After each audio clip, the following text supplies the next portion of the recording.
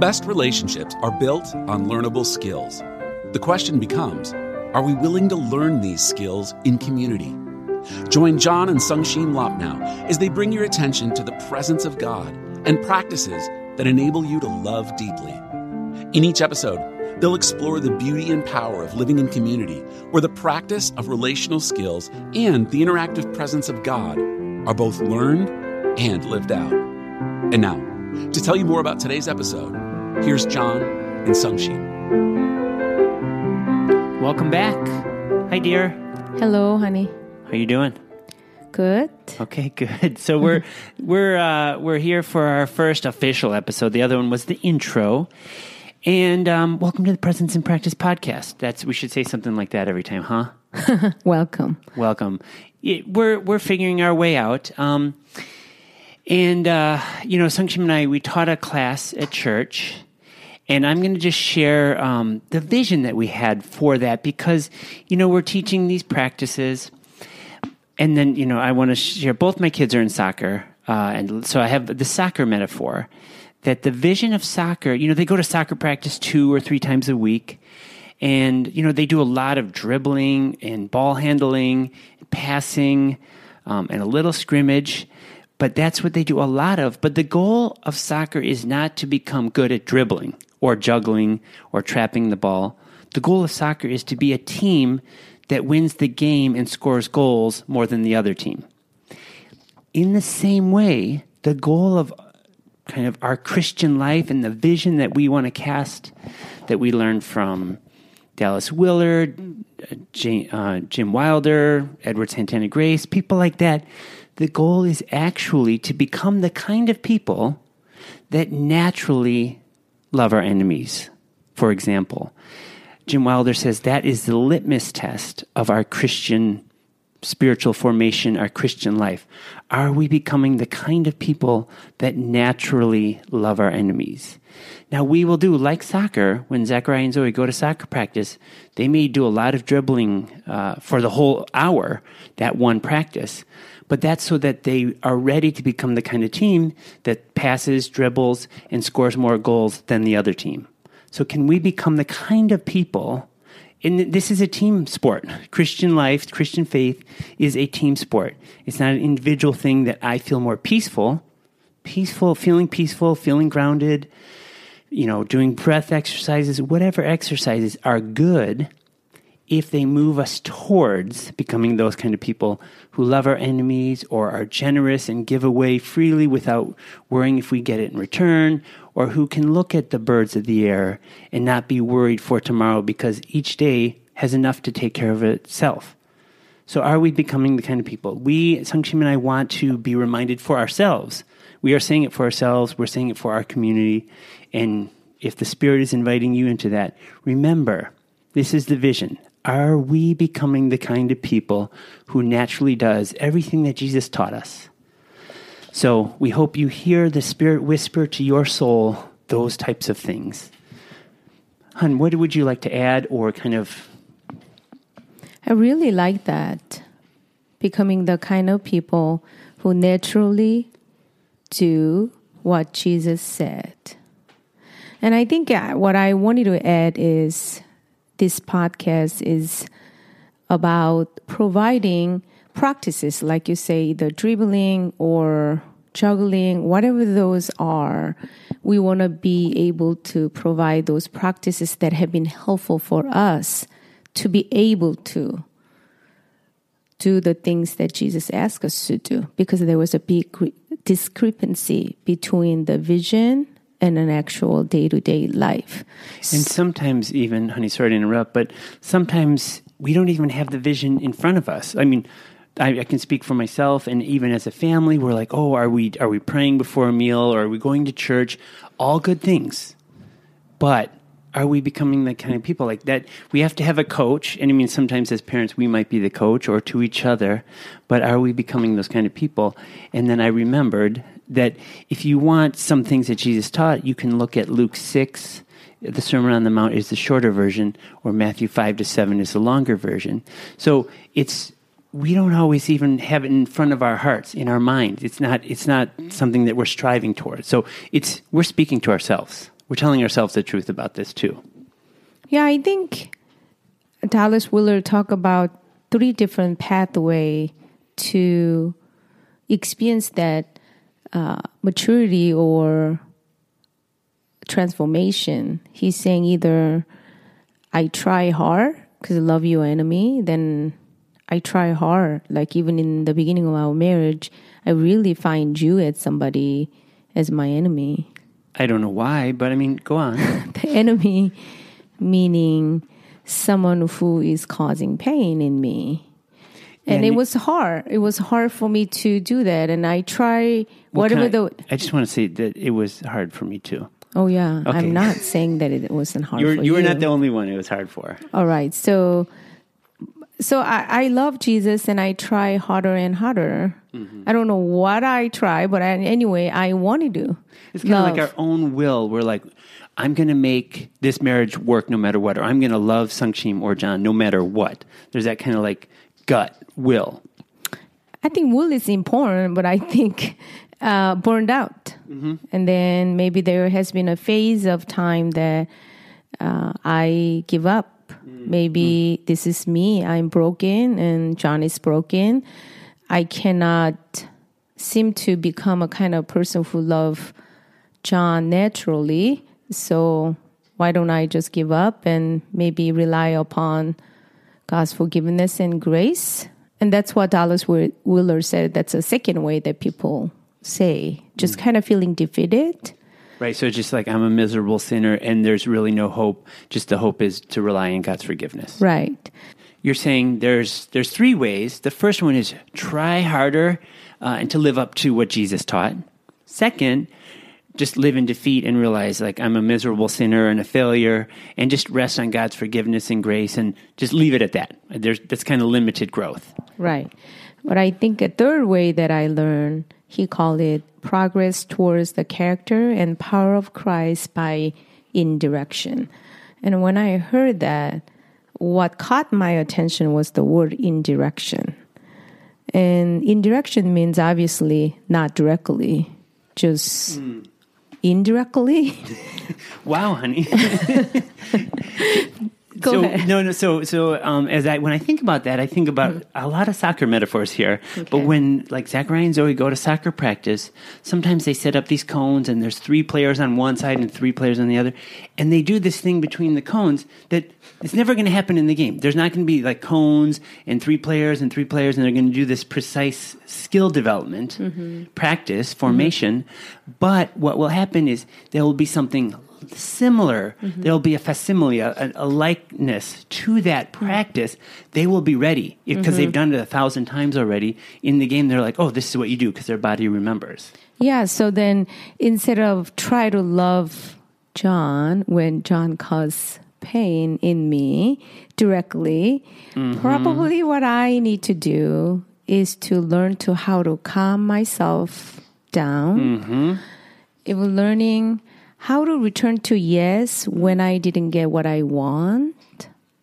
Like all these different things, and maybe also learning how to detect God's goodness in small things that John does. All this like seemingly looking different than love John when I'm in pain directly. I learned to practice different skills. Right. Indirectly. Like almost like there's like micro moments, micro skills that we can practice. Like you even said a few, like quiet down, detect good things in the other person. Right. Like those are sub skills or like even one skill all by themselves that you can practice over time. And then when it happens in real time, it just flows out of you. Right. That's what Dallas Willard talk about as a third option. And I think Richard Foster, he calls it as a discipline grace. Right. Grace because it's free. It's God's work. At the same time, it's discipline because there is something that we can do. So I think that combined, discipline grace, combines those 1 and 2. There is an effort, right, but also we need to rely upon God's grace. And I'm even thinking of the soccer metaphor. A good coach will arrange practices around intelligent skills the team needs to put effort into. So we have good coaches. I mean, obviously the Holy Spirit is the premier coach, but we have other coaches, mentors, and even mentors in the faith over thousands of years. They have practices, an arrangement of practices that we can learn from. And that's some of the things that we're going to share in this series and in all of the series. But in this next series, we're going to share a handful of essential practices that connect us to the presence of yes. Yes. Yeah, I love that. I personally really like God, thinking of God as someone who's saying yes to my essential or existential question. I think you are the one who taught me from Mark Bradley. There is a big brain question in our system. Can you introduce that? Yes, it's Mark Brady. Brady. Yeah, that's okay. He probably won't I'm listen sorry, to this. Mark. Yeah, I mean, now we're going to probably send it to him. But we've learned a lot from Mark, and he's like just a premier guy, excellent guy. I love what he said. He said, all of our brains, every single person's brain is asking this question. And this question is, will you be there for me? And so, and actually it's been quite helpful in our relationship. Sometimes when I'm perceiving you complaining, or that's my perception of you, I'm irritated or frustrated, I'm trying to understand you, when I can simplify and say, Sungshim's brain, at the core of Sungshim, she's asking, John, will you be there for me? Will you be with me in this? And that really helps me. Oh, I want to convey to Sungshim, yes. Wow. So the reason that I like kind of the little subtitle that we are going to kind of dive into, meaning we are going to introduce some practices that connect us, the presence of yes, ultimately our God, who says yes to our brain question. When I say, will you be there for me? Sometimes my friend or my parents or even my husband, John, as lovely as you are, as loving as you want to be, you fail to say no to me. I do say no to you. That's right. I fail to say yes to you. That's what you're saying. That's right. You fail to say yes to me. And I think the reality, this unseen reality of God's yes, gives me so much comfort and put me at ease when I don't get to hear yes from you, yes from my friends, or yes from my parents, or yes from my children. I have a place to go and be embraced by this big yes, which is God's presence.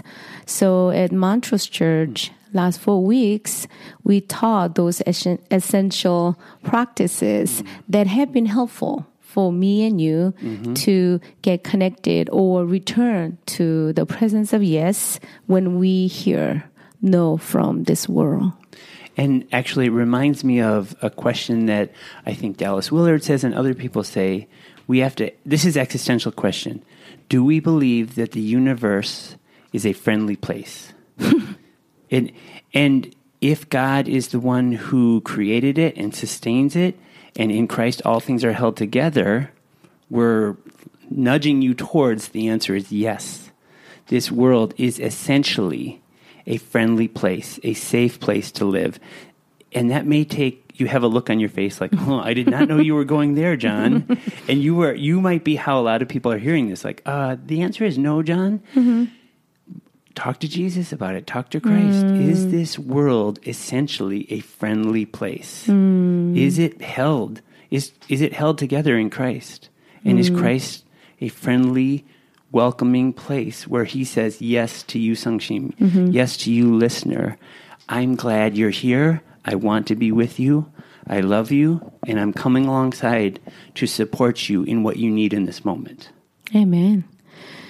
So I want to move into this little definition that I really love to demonstrate whenever I go teach. I have this ball of yarn, and I often illustrate what relationship is by throwing this yarn between these two people. Like if I throw this yarn to you, you catch the ball and you throw it back at me.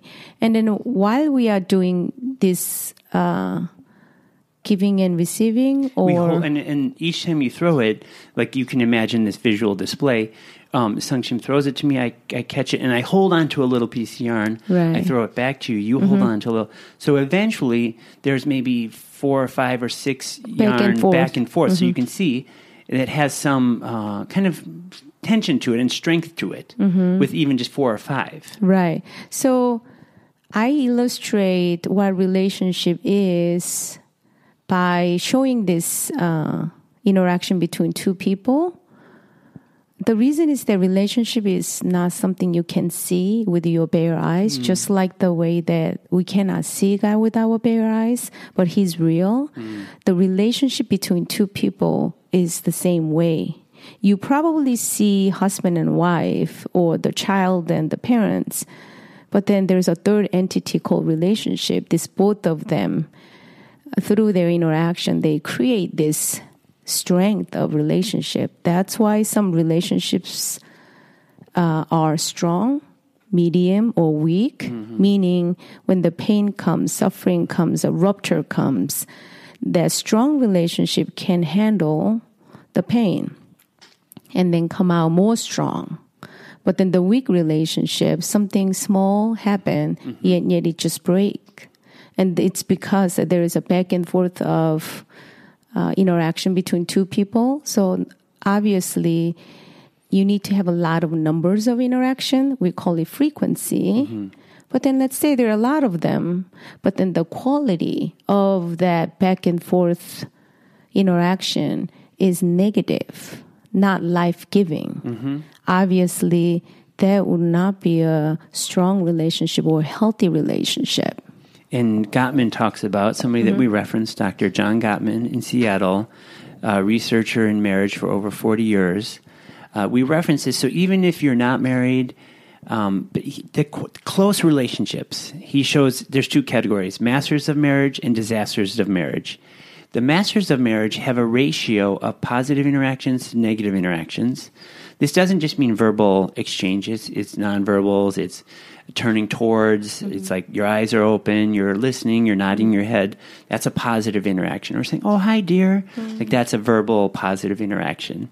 A non-response is also a negative interaction. So the masters of marriage, during times of conflict or disagreement, they have a ratio of, what's your guess, listener? Like I'd like to ask this, and you can imagine, just think about it. What's the ratio during conflict? The answer is, it's 5 to 1.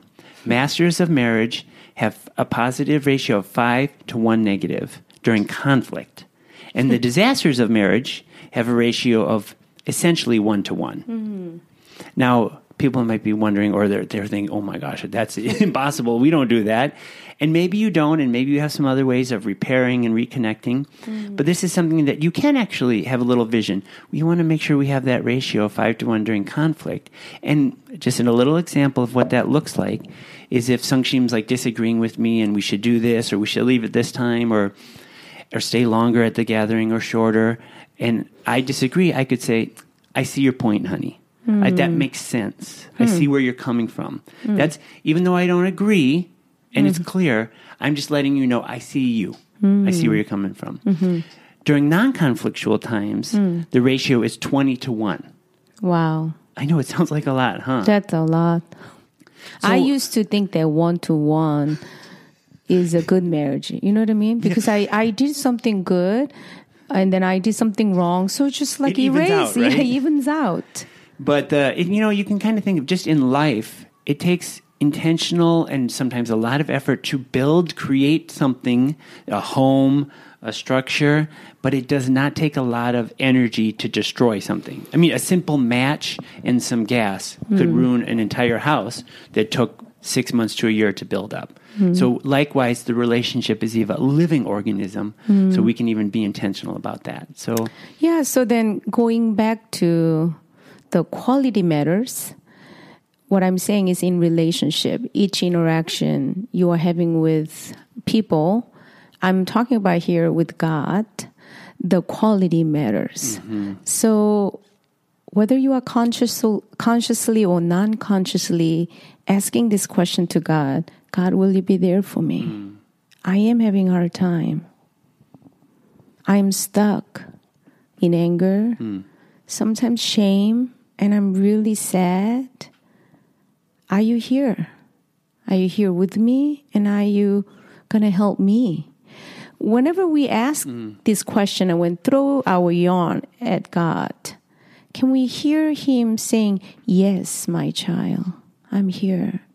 And then the quality of interaction being yes is huge. And that we wanted to really increase that interaction between you and God. And thus, hopefully, when you hear God's yes a lot, I hope that you naturally also give that yes to your children, give that to your friend, give that to your husband and wife. That's what we are hoping. So one simple concept that I want to touch upon before we actually introduce this simple exercise called breath prayer is that in the Bible, Jesus' name is Emmanuel. God is with us. Basically saying that Emmanuel means God speak yes to us. We ask this question, will you be there for me? He comes down to earth and make home amongst us and saying, yes, definitely yes, honey. I am here for you and with you. I live in you. I like that you said that's his big yes, because it kind of harkens back to the big brain question, which is, will you be there for me? Are you here with me? And Jesus has a big yes. And he says, yes, I'm right here. And my name is Emmanuel. And name means it reveals his character. Yes. He is the kind of God who is with us in this moment. And even when you were saying that kind of a training, can we say to God, I'm stuck in shame, or where are you? And I'm so angry, which if you look at our mentors from thousands of years ago, and even in the Psalms, those prayers, some of them are like seriously upset, doubtful, angry, questioning, lamenting, and they pour their hearts out to God. And that's a part of the training. And then I was always curious why they ended up coming to a place of, but I praise you, Lord, or I trust you. And in their back and forth of interaction, somehow those people hear God speak yes. And that's my hypothesis, but I think that's my personal experience as well. So why don't we introduce this beautiful little practice? Everyone can do it. So one thing that I'm really passionate about is to make these kind of practices very simple and accessible and available. Maybe it comes from my own pain that since I grew up without much, I wasn't able to access this privilege of learning how to play piano, how to draw, even purchase book. So if God's good news, the gospel, the accessing God's presence, it is true goodness, then it should be very easy for everybody to understand.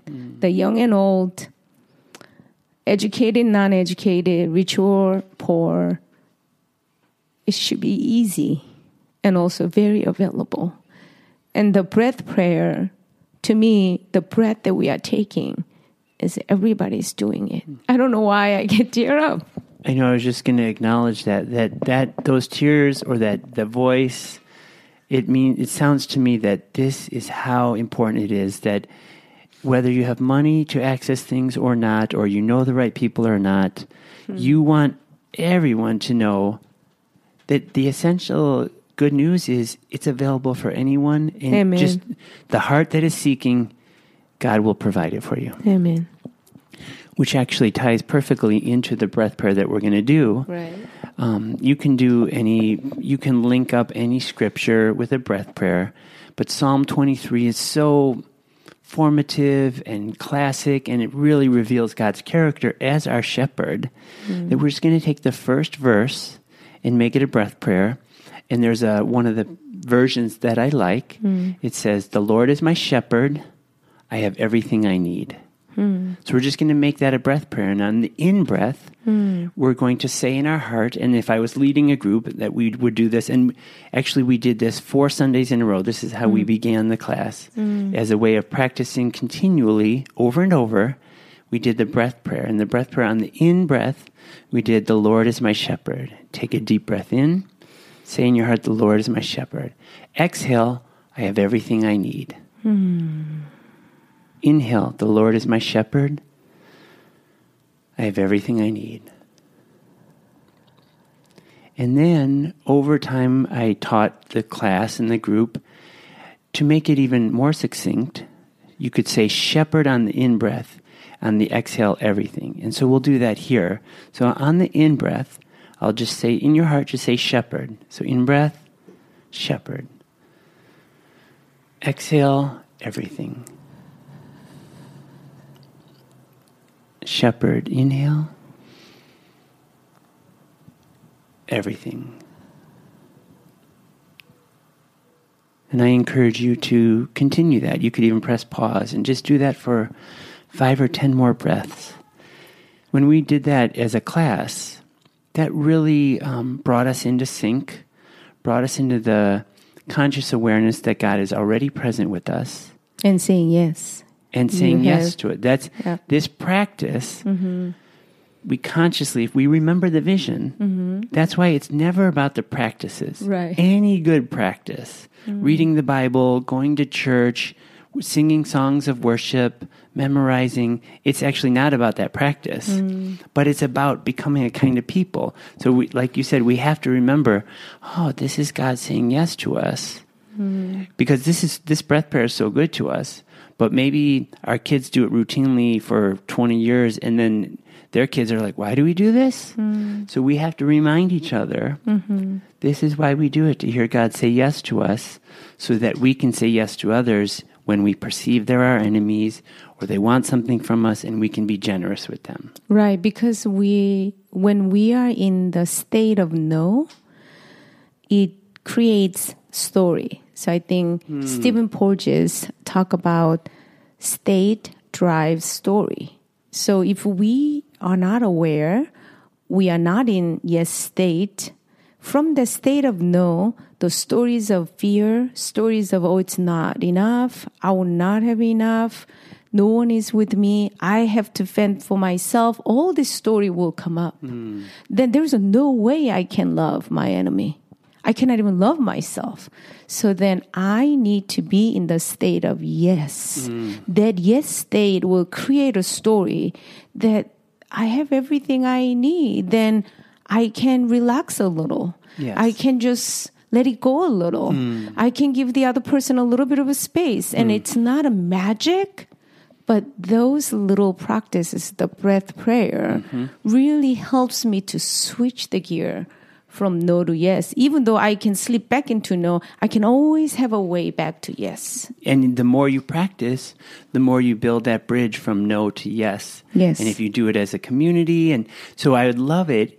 Maybe I'll create a little breath prayer as a standalone episode that I would love for all of us who are listening to do before you listen to the next podcast, like we would do in the class.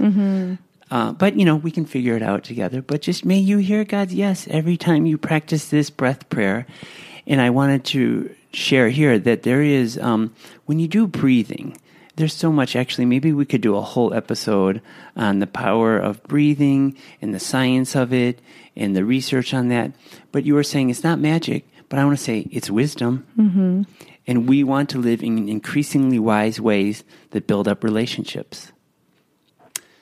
Thank you, Han, for being with me in this episode. And we're finding our way and learning to say yes to one another, hear God's yes, because we have to be filled with thousands of hearing God's yes, and actually being the kind of people who affirm non-verbally, verbally yes to one another. Amen.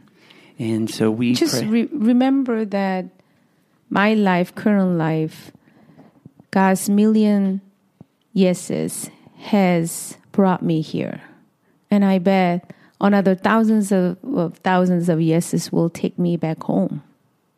Not only the present moment I can find home, but ultimately I will see Jesus face to face. Amen. May we know that the Lord is our shepherd, and in every single moment we have everything that we need. Amen. God bless you. We love you guys. We love you. Bye. Bye.